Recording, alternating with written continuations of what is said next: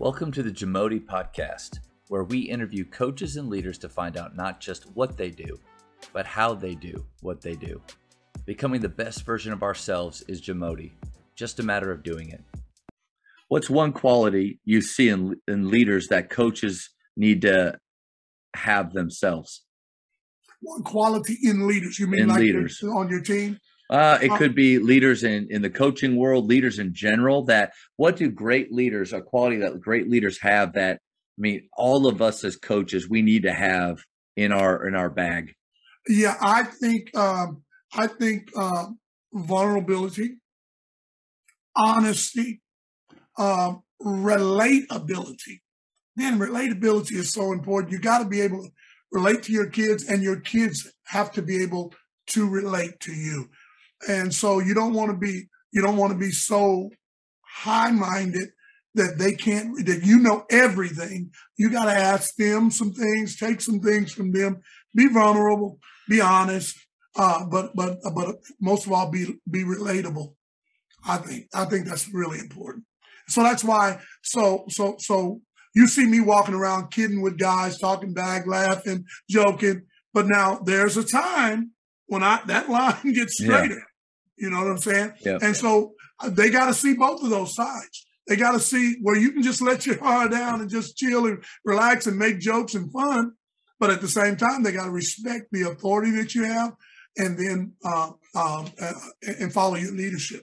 I think it's good for them to learn that line too in athletics, because someday they're going to have a job with a boss, and they want to have a good relationship with that boss and get to know him or her, but they can't ever blur that line. I can remember in college a time where with a coach, I blurred the line and I talked to him as if he was a peer in front of other players. And even it still kind of gives me like, I feel a little bit flush. And it was just one of those moments where I just went too far with forgetting the level that he's at compared to what I'm at. I do think you use humor really well with guys.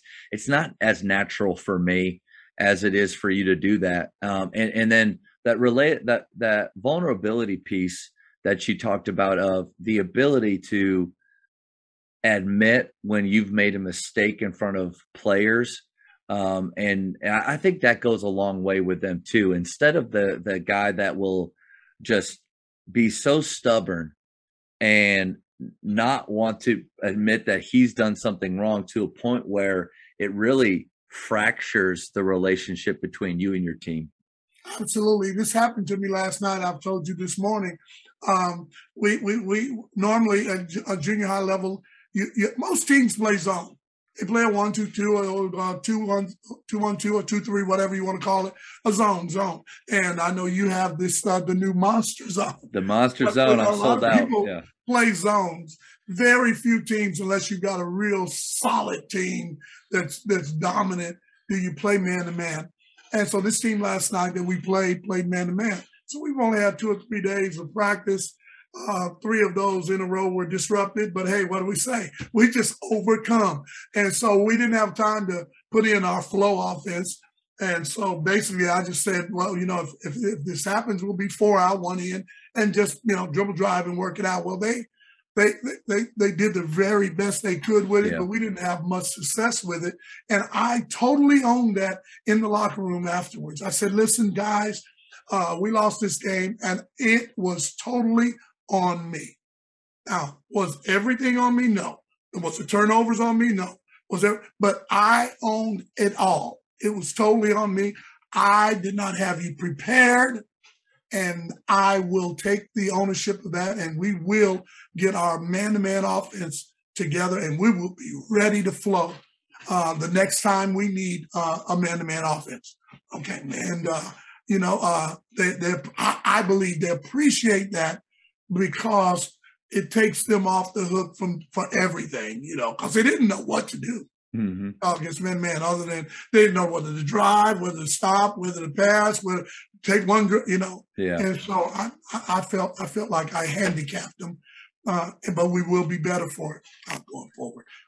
I think that it comes down to accountability as well. Like, you need to, as a coach, you need to be able to hold them accountable for the things that you've taught them. You know, like if you talked a lot about rebounding this week. So when they don't block out, you have the right. I'm just wondering how many times I've done it or coaches have done it where we're yelling at players and trying to hold them accountable for things that we really haven't either emphasized or we haven't taught. And so anytime Yeah. I mean, rarely, I don't know about you. I mean, you've done this way longer than me, but rarely do I see players just not doing the right things out of spite, or they just don't care. If they don't care, what are they doing out there anyway?